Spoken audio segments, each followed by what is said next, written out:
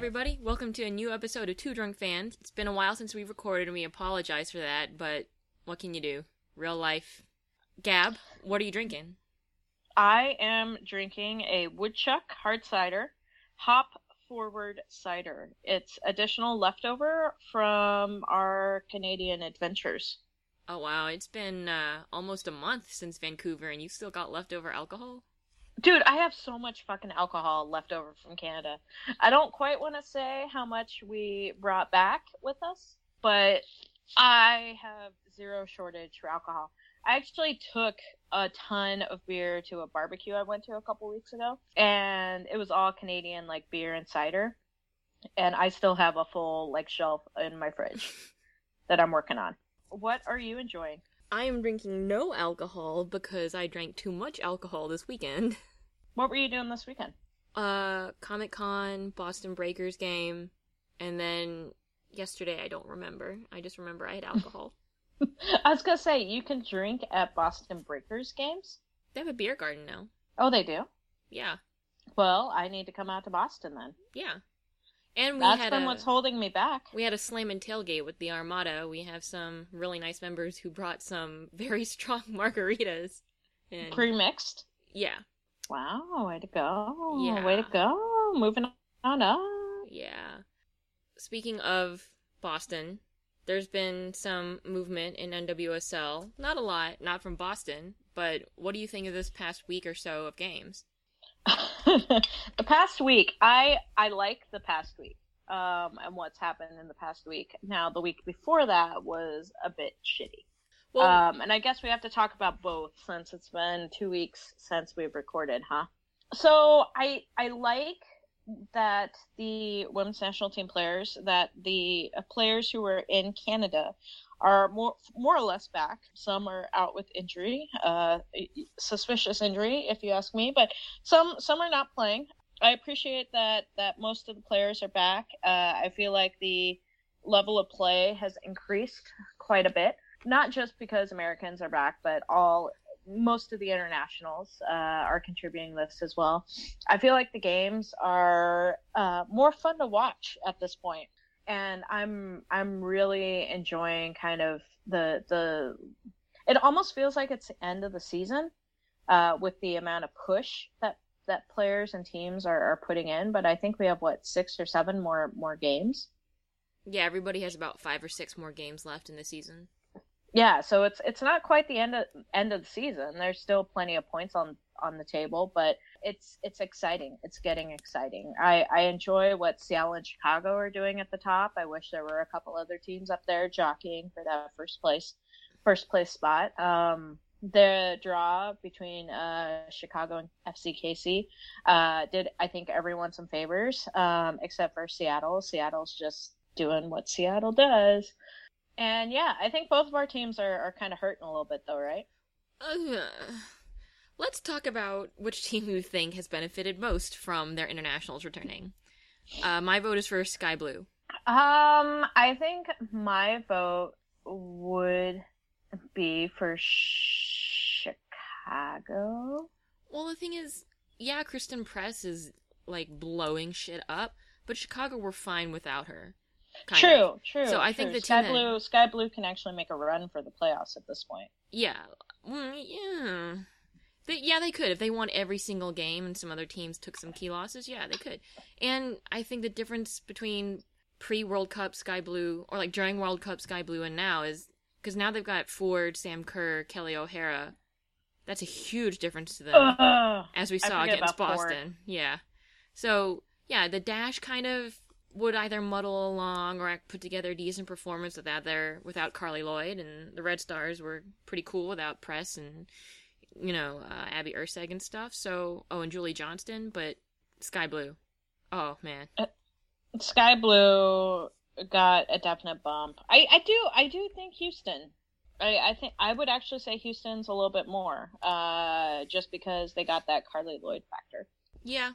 It is kind of hard to discount the Carly Lloyd factor when she's still on her ridiculous hot streak. I mean, it wasn't quite enough to help out against the Spirit, but the Spirit had Crystal Dunn, and she did that to Houston. She has been victimizing NWSL teams left and right all season long.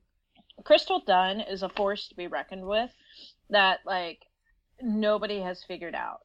And what I find hilarious is, had she gone to the World Cup, she would have been a defender. She would have been sitting on the bench as a defender. And instead, she's wreaking havoc in the NWSL, scoring goals left and right. She might think differently because, you know, even though you're on the bench, you're at a World Cup, but maybe being left off that roster was the best thing that ever happened to her. I mean, what was the tagline for the World Cup? All of the teams had a score to settle. Yeah. I think Crystal Dunn definitely has a score to settle. She's settling it. Right? She's doing it every week. She's showing up for work every week and just killing it. I mean, it's like when you were in school and there's a group project and you just own it because it's your subject. So the Spirit are giving a group presentation. Crystal Dunn did all the work and then came back and was like, she's that control freak who's like, just let me do this and we'll all get A's. But not in the Abby sort of way where it's like, feed me the ball because I know you're scared to have it yourself. But like in guys, I got this. Oh yeah, she just shows up and she's got the presentation and she's like had it professionally bound at Kinko's. She's got the slideshow all set up with music. She's got the like note cards for the rehearsed speech, and you're just like, wow. And all of her teammates are just like, we know our part. Yeah. You wrote the script. We're just in it. You email us. You tell us what to do. We'll send you our stuff, and and then we end up getting A's. Yep, exactly. You end up setting the curve. Although the Spirit are third in the league right now, but they're 24 points. Red Stars are 27 points. I mean, anything can happen between now and then. And who do the Spirit play in the next 2 or 3 matches? Well, the Spirit have us next, which is horrifying to think about. I have you next. Well, but the Spirit, their next game is us. True. Boston. And then they play the Flash. And then they play Chicago. That Spirit-Chicago game, I think, will be great. That'll be huge. That'll have playoff implications written all over it. Yeah, I think the Spirit will pick up points against us. Oh, God. You just said that out loud. I'm a realist, and I expect them to get at least a point against the Flash. So, that's 4. And then Chicago plays you guys, and then Sky Blue FC. So I mean, the Thorns did just win a match. How many did they go winless before that, though? 3. I'm not, like, teasing you. I know. You're trying to get the information. I don't have it in front of me because I'm a Boston and fan. Eating, I don't have my computer over here. I have no room to be teasing anybody. Well, unless I just went, like, full nihilist and was like, nothing matters. I don't care. You're like, bazooka everyone. If I'm going down, everybody's coming with me. Yeah, scorched earth policy.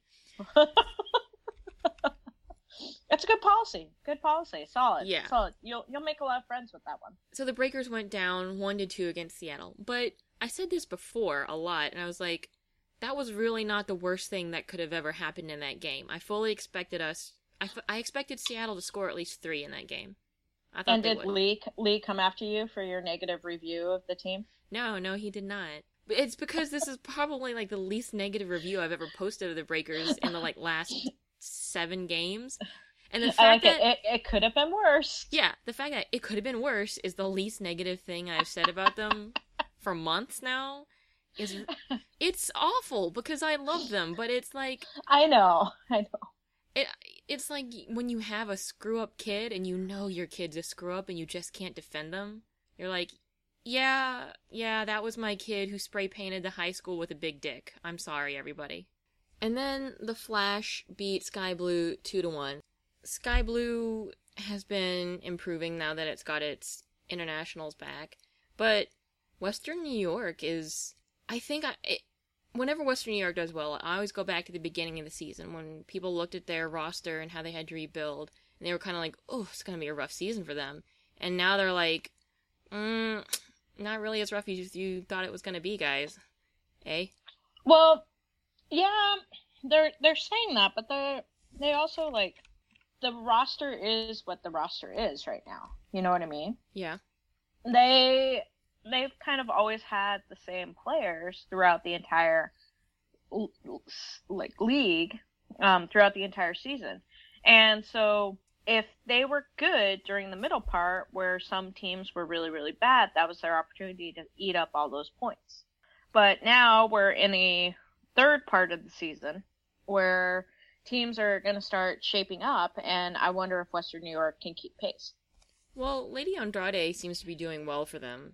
And between her and Michelle Heyman and Sam Mewis and maybe Jamia Fields and Lynn Williams when she gets better, you know, they have been and they'll continue to be a pretty credible threat throughout the rest of the season. And I think it's a credit to them that, you know, Sky Blue is still not totally coherent, but they're pretty coherent at this point. If you watch them play, any of the attacking with, like, if you have Nadim and you have Kerr and you have O'Hara all at the same time going at a back line, it's fairly coherent. So, yeah, I think it's a credit to them that they won 2-1 in that game. Yeah, I think it's excellent that they're continuing to pick up points. I just wonder how they're going to do these last 5 or 6 matches as teams are going to start kind of picking up steam a little bit. Yeah, I hope they can keep pace. Yeah, because look at where they are. They're 6th in the table. So ahead of them, FC Casey, Dash, Spirit, Red Stars, Reign. That's a lot of teams, a lot of tough teams to displace. I don't see any of those teams really slipping unless they have some kind of horrifying stretch of bad luck. Which could happen. We all need them to have bad luck like that. Yeah, just, you know, maybe somebody stubs their toe and is out for one game, but it's not a bad injury, it's not permanent, it just maybe has to bench them for one critical game. I would be okay with a red card. Or a red card, yeah, no injuries, just a red card. No injury, just a red card. I'd be okay with that. Which team in the current top 4 of Reign, Red Stars, Spirit, and Dash would you like to see knocked out then? Oh, God. I mean, nobody's going to catch, at this point, I don't think anybody's really going to catch Seattle.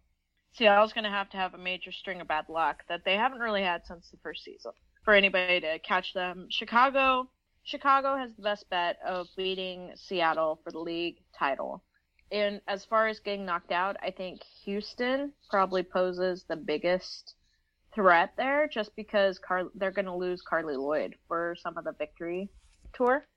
Yeah. Because, you know, U.S. Soccer likes to shoot itself in the foot and is trying to capitalize in a very strange way on the popularity of Carly Lloyd and probably Hope Solo and probably some other players who scored goals, but not necessarily the whole team. Well, are they shooting themselves in the foot? Because you're assuming that NWSL is part of U.S. Soccer's body there in that metaphor. Whereas I kind of see U.S. Soccer as its own entity, and NWSL is its mistreated pet. Well, okay, so they're shooting their dog. Oh. What's better, shoot yourself in the foot or to injure your animal? Well, in this case, I think it's more apt that we describe it as they're mistreating their animal, because I really don't think U.S. Soccer considers NWSL really a part of itself. Which is sad. Which is extremely sad. Okay, so let's say that U.S. Soccer and one of its limbs is the women's national team. And the women's national team plays basketball. And the basketball is the NWSL. And right now, the ball is very deflated. Is that better? Without injuring a pet. I don't know. I kind of want it to be as dark and hurtful as possible, because it feels dark and hurtful. It is dark and hurtful. So yeah, U.S. Soccer is kicking its pet because by scheduling these friendlies, and it doesn't have to. Like it could totally have planned these friendlies in a way that didn't result in them kicking their pet. How could this have been avoided? Just by waiting until the fucking end of the season. By waiting till the end of the season, by perhaps trying to cross-market the victory tour with NWSL teams, doing double headers in bigger stadiums.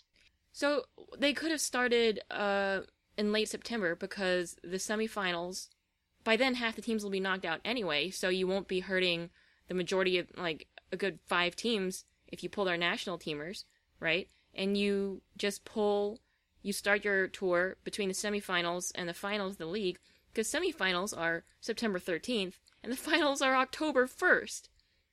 So plan your first international if you have to start it early at the beginning of the season, in that little gap there. Because also, by the time semifinals are over, actually 7 teams will be out, and that's 7 teams you won't be hurting by pulling out national teamers. And it's just the finals teams. No, but we want to hurt everyone. Everyone equally? Yeah. Okay. So one option that U.S. Soccer has is to maybe not schedule the Victory Tour during the regular NWSL season. I think another option U.S. Soccer has is to fucking cross-market the matches with NWSL games. Or MLS games. Or just games in cities where there is soccer. During the regular season, I know some teams have legitimate concerns about doubleheaders where, obviously you can't play in both. So the national teamers will be gone they'll be in the national team game, and then that weakens up the rosters for the other side of the doubleheader. So they don't want that. They want the national teamers playing in the NWSL game, because those results matter for the league. So I understand that concern. I just see that there being a huge opportunity for U.S. Soccer to be able to capitalize and grow the awareness of the NWSL teams, because as we've already said before on the podcast, the players didn't do exactly a stand-up job in mentioning the NWSL when they were doing their marketing tour, their publicity tour right after the tournament got over. But NWSL teams could partner with U.S. Soccer and host doubleheaders only for those matches that are in season, so not the postseason matches. And maybe these are more in the communities where there are more athletic teams. This could be a Boston, this could be a Chicago, this could be a DC sort of event where you're using the women's national team to really put the spotlight on this event. And suddenly you're able to get fans out to see the local team. But also, in my perfect world, U.S. Soccer uses this Victory Tour not to necessarily showcase the team that is the U.S. Women's National Team, but fucking let the players who are already on those teams play on those teams and trot them out, bring them out for the national team game, do all of the pomp and circumstance, but they wouldn't be required to actually play because they've already played in another match. And yeah, you want to cheer for your hometown player, but you just did for their club team. You just supported them in their club game. So I think that would be an interesting take on all of it. Would have been to kind of go to markets that have a lot of opportunities to go out and watch live sports and really shift the conversation so that it's about women's soccer for once. And it's not like it would be so hard to coordinate between the teams in U.S. Soccer, theoretically, because theoretically, they're supposed to be working together, theoretically. It'd be fun if they all had, like, a group text message. Like, and US Soccer and, like, the GMs from all the teams, but, like, there are all these little side conversations, and nobody actually uses the, like, actual group text, Everybody just uses a smaller, like, subgroup text. No, they all text US Soccer, and US Soccer's always like, new phone, who dis? Exactly. Lost my phone this weekend. Yep. Don't have anybody's numbers. The other thing that's going on with this tour is that they're picking big stadiums, and they're picking them in way out-of-the-way locales that I don't necessarily think are going to boost women's soccer in the long term. And people are like, but it's so nice for people who don't get to see the national team play, see them live. And I'm like, those people were going to watch on TV anyway, and they were probably going to go to a national team game, like if they had scheduled a friendly there in a couple of years when it's not a year when there's a lot of attention on women's soccer. Whereas right now, the benefit from scheduling a game in or around an NWSL city is going to be way more than it would be in, say, 2017. So, Yeah. no offense, Chattanooga and Birmingham, but I don't see the benefit to women's soccer as a whole in America from a one-off friendly in your town. Or other than U.S. Soccer is doing what U.S. Soccer does and is looking at the dollars. Oh, they absolutely are. Which again makes me really excited to see their books in 2 years. I mean, yeah, U.S. Soccer has every right to pick the biggest possible venue they think they can fill if they want to get the most tickets possible. Because, theoretically, they use that money to help support NWSL. So, don't laugh. I said theoretically. Don't laugh. You didn't preface that with "I'm gonna tell a joke." So, if U.S. Soccer, instead of seating 20,000 people, makes twice that much money, makes a couple extra $1 or $2 million from that, from 10 whole games, an extra $1 or $2 million per game. Like on the low end, you would think they're making an extra $10, $11 million. And if they even take just one of those millions and puts it into the league, that's more than double what they invested, I think, the last fiscal year, which was $800,000-900,000. So yeah, if they put a fraction of the amount of money that they're going to earn off of this victory tour back into the NWSL, maybe the NWSL might serve its purpose and become a developmental league. But what does that mean? Like, let's do a little exercise. What does it mean for U.S. Soccer to put more money back into the league? Does that mean a higher salary cap? Because those salaries are being paid by the teams.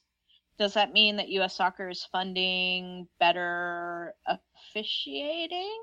Does that mean that U.S. Soccer, I don't know what U.S. Soccer currently pays for besides a front office staff that doesn't even have marketing. Do you think it's feasible for them to increase the allocated list? Because I get the feeling there's some contractual stuff with the allocated list. If they start including a couple more, like one more allocated player per team, that's another 9 people that they're having to fund. And there might be contractual things where it's like, oh, I'm classified as an allocated player. They might say, oh, I'm allocated. That puts me in a certain classification that entitles me to certain contractual obligations from U.S. Soccer. Probably. I mean, that same argument can be made for why the player pool isn't very deep. The rabbit hole that takes me down is, why is the U.S. men's national team's player pool like 40 to 45 players, whereas the women's national team player pool is like between 25 and 30 players? And how does the CBA on the women's national team side actually work? Because if you're a player pool, or if you're a pool player, if you're in the player pool, you are being compensated by U.S. Soccer. Like, you are a U.S. Soccer player. And so I think that contract and that cap and that minimum that U.S. Soccer is paying pool players is so big that they aren't allowing coaches to bring in new talent. You know what maybe might work? Is every team gets the same amount of money, or maybe they get an amount of money based on like median income in their city where they're located, and it goes to like a designated player. Every team is allowed to sign one American non-pool player and name them like their designated player. And they have like $50,000 to do that or something like that. Yeah, and so it would enable them that would give them a little bit of relief, right? And pay at least one high caliber but non-allocated player what they're worth. Well, and I think, number one, that we should call it mango money, not a designated player or allocated player. I think it should be called mango money. I think mango money should be provided to teams that, A, don't have all of the allocated players that they should. So, for example, each team should have 6 allocated players, 3 Americans, 3 Canadians, right? If your team, like the Boston Breakers, don't have all 6, then you receive a certain amount of mango money that goes towards being able to supplement your salary cap. So your proposal for the allocated players, actually, that's in the NWSL rules. It says allocated players, if you don't have your full complement, so I assume that means 3 US and 2 Canadian. It says salary relief may be provided at the discretion of the league. And then it says if you have more than the full complement, the team will provide back to the league a set salary amount, and they distribute that to teams that don't have their full complement. If you don't have enough, you may get relief, and if you have too money, you will pay back into the league. The wording to me has some implications there. But then I emailed Patrick Donnelly, who's the league's communications guy, and he's like, essentially no comment. Because I asked, like, well, does that roster relief thing mean essentially you get to go over the salary cap, which is $265,000 this year? And he said, I can't give you more details on that. They don't make those figures public. Wow. Well, I mean, that's to be expected. I thought it was a little bit of a rabbit hole. But what's interesting is I would love to know when. Like, is that the 2015 rules or is that 2014? It says 2015 roster rules on the website. Okay.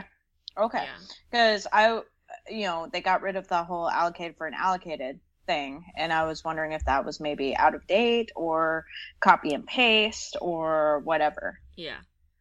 So it sounds like that's what happens, which you would think, oh, that's like base level of competence in the rules if they're going to get rid of allocated for allocated. It still strikes me as odd the way that some teams choose to manage their players and how they're kind of dealing with the Mango money. Because it doesn't seem like there's a whole lot of parity. And so supposing you get an allocated player, they're getting paid like, what, 60, 70,000 minimum by U.S. Soccer probably? Does the team then have to take $60,000 and pay into the league, or do they take like the minimum for a player slot, 6,000 plus, and that goes back into the league? Mm-hmm. Or is it somewhere in between, like based on who the hell knows? Well, so remember how Merritt Paulson did profit sharing last year? Yeah. I wonder. You know what I mean? Elucidate your point for the audience. I wonder if Merritt Paulson's profit sharing was really that paying it back to the league. Last season, but last year we only had one Canadian. We only had KK. Sink. I'm sorry. We had Sink, not KK. Yeah. We dropped KK last year. Yeah. So we had Sink last year, and we only had the 3 Americans. So, maybe Merritt Paulson, that was a goodwill gesture. I just find it fishy, and I would love to know what that dollar amount is that's associated with national team players, because it doesn't seem like other teams are really making up for it really well, because you would hope that the roster relief would be similar to what a national team player gets paid. Ergo, another team would have additional resources to go out and sign a bigger named player. Yeah, and the other thing is, you gotta assume Canadian allocations get paid less by their federation, because that's just an economic fact. Or Mexican players, when there was enough for them to be allocated around to every team, they were all getting paid less than the United States players. So if you're pushed over the limit, but it's because you added a Canadian or a Mexican player instead of an American player, do you have to pay less in? I really think it goes by not like nationality or allocation, it goes by slot. How many slots were taken up that you don't have to pay for? You said slot. And there's like a base amount per slot. You have to pay to fill the slot. Well, someone else is paying to fill the slot, and you're like paying a tax on the slot. If your slot remains vacant, you get relief, and if all of your slots are full, then you have to pay. Someone else is paying to put something expensive in that slot. It's essentially like a luxury tax on your slot. Luxury tax on your slot. I guess that's the name of the episode. Mango money is going towards your filling your slot. Mangoes are going in the slot, essentially. So, it would just be nice if we knew any of this, but, you're right. It's certainly not typical for a lot of this stuff to get published. It's something where I can see, 10 years down the road, asking for salaries to get published, but then you're going to have to put an asterisk on that and be like, well, that's the salary on the books, or that's the salary that was reported when the player was hired initially, or something like that. All teams, nobody wants to show what the books actually are. I find it very interesting also as a Portland fan, and seeing how stacked the team is. I'm just like, they're not playing for peanuts. I mean, it goes back to my simple, stupid math. If we have 6 allocated players playing for the Thorns, then we only have 14 mouths to feed. Yeah, I mean, I asked the league, compare a 14-player roster to a 19-player roster. How exactly is the roster relief interacting with those numbers to help create at least financial parity? No answers. No answers. Just more We're questions. Used to that, though. No answers, more questions. That's the state of being a sports fan. Nobody ever wants to give us answers. Yeah, I mean, it's always a question. I think investigative journalists should get on it and try to find receipts or something like that. Try to find the paperwork that was thrown out in the recycling. Just take the shredded paper and kind of lay it out and try to tape it all together. People in the WOSO community would love to do that. Oh, of course, the obsessive crackpots in this fandom, I'm talking about me, who would go digging through U.S. Soccer Federation dumpsters to get the shredded bags. Yeah. Basically, yeah. I would do that in a heartbeat if I knew. I would take 2 weeks off of work and scan in each one of the little bits. Yeah. I'm a huge soccer wonk, and B, I love puzzles. So this is my dream come true. I'm more into data, and if I have to do a puzzle to get to the data, I'll do the fucking puzzle, but I don't like puzzles. Love puzzles. You hear me? I hate puzzles. I hate it. Aw, but you're a puzzle. You're a puzzle. I am not a puzzle. I am very upfront and straightforward and direct. Maybe you're a puzzle for kids that has 4 pieces that teaches them spatial relations or whatever. Yeah, spatial relations is perfect. This is my space. That is your space. Yeah. Anyway. How many Mingo bucks do you get? You're also in a situation where suddenly we've put value on allocated players. And teams can say, well, I could have a Shannon Box, or I could trade her and get some Mango money and be able to sign this player that U.S. Soccer isn't paying attention to. Well, we're talking about women's sports. Yeah. So you're after the World Cup. Remember how Nike announced, we're doing the 3-star jersey, and we're going to do it in men's cut, too, because we acknowledge that men can be fans of a women's team. And then it came out later, wait, actually, no, we're not. And they canceled everybody's pre-orders. Yeah, that was fun. Yeah, that was fun.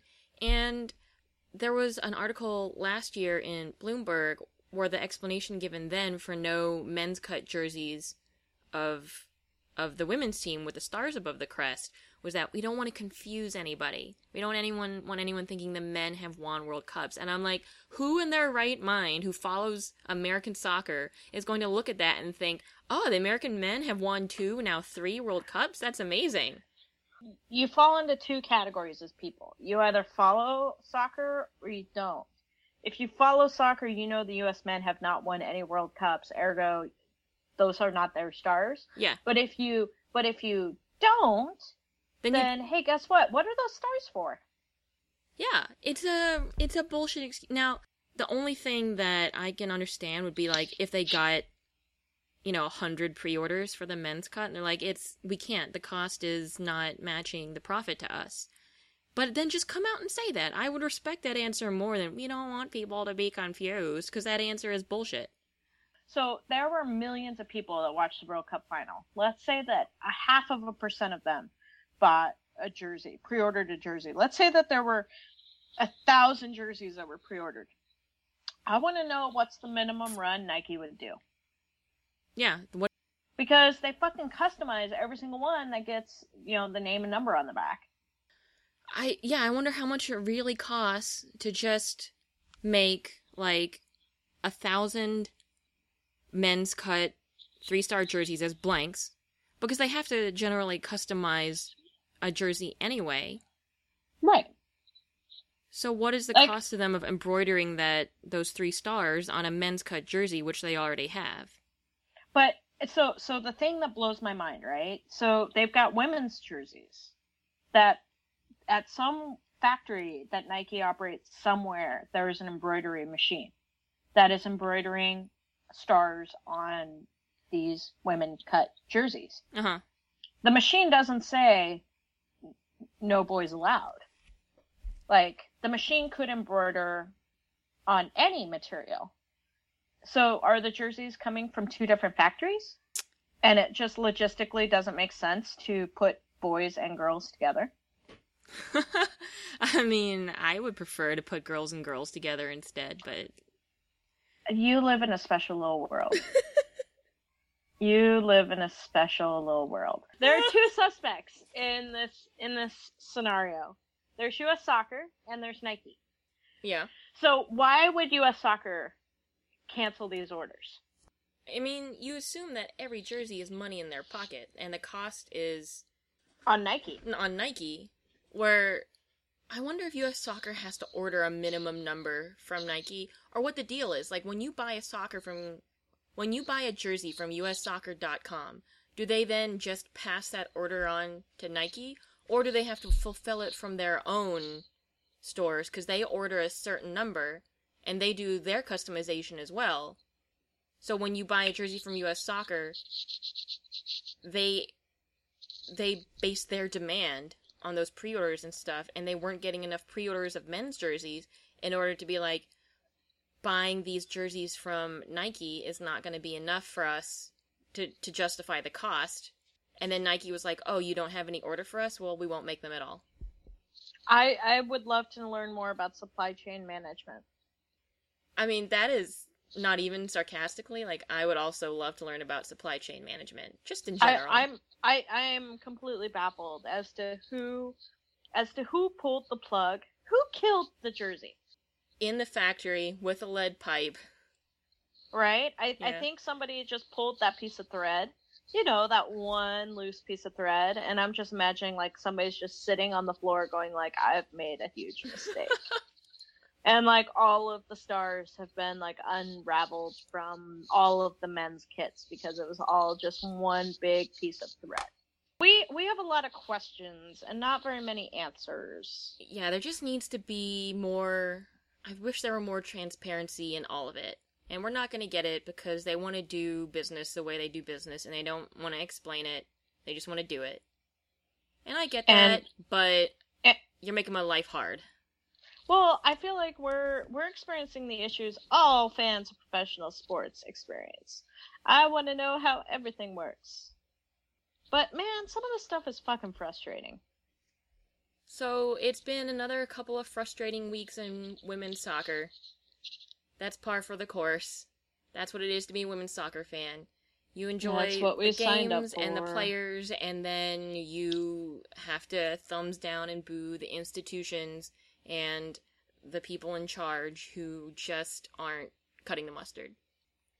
Womp womp. But we have an exciting match coming up this week. Do we? We do, on Wednesday. Who's playing in that game? Wednesday. I don't know what you're talking about.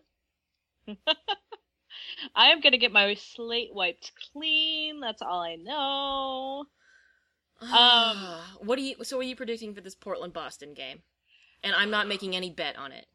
Oh, I wanted to make a bet. Nope, no dice. Why? Because I'm not that much of a gambling person. But this was what I was gonna put on the table. If Portland wins, my slate is wiped clean. Okay. And if Boston wins, I was gonna let you decide what my fate was gonna be. So it was almost like a win-win for you. Yeah. You know what? I'll take it. Because you you do still owe me from the last time Boston won, and I just never made you pay, and you graciously agreed not to have a time limit on that. So yeah, if Portland wins, we erase all debts, and if Boston wins, I will be the mastress of your fate. Wait, no, you have to tell me now what that would be. I'm going to make you tweet individually to every Boston Breakers player, even the bench players, about how great they are. Okay. Yeah. I think Portland's gonna win 3-1. Me too. You know what? I'll make that 2-1. They'll win 2-1, not 3. That's sad. That you still can't win the bet though, because you're betting for Boston to win. No, I'm betting I want Boston to win, but I don't think they will. There's a difference. No, but our bet with like something on the line is you're going for Boston to win. If Boston wins, I will tweet all of their players how great they are. Yeah, I just don't think they're gonna win. Which is fine. You can say 2-1 Portland. That's completely separate though. Yeah. I just want to make it clear that the score is actually 2-1. You have not won the bet. No. I understand what betting on winning and losing means, Gab. I just wanted clarity on that. I understand. I felt like you were gonna flip it on me and make me. I'm flipping you something double now. Lose. I'm sorry. What? So that was the show. We'll try to not make it so long in between episodes next time, but real life. In the meantime, real life gets in the way. Gotta earn paycheck. Yeah. In the meantime, as always, send us questions on our Twitter account at 2drunkfans, and we'll do our best to discuss them on the show, or maybe we'll just banter on Twitter. We probably will banter on Twitter. We also have scarves for sale. I've got a shit ton of scarves sitting in my living room. Oh yeah, head to the store at 2drunkfans.com. That's the number 2, and you can get a scarf, and it's awesome because I designed it. Pretty cool. Yeah. Pretty cool.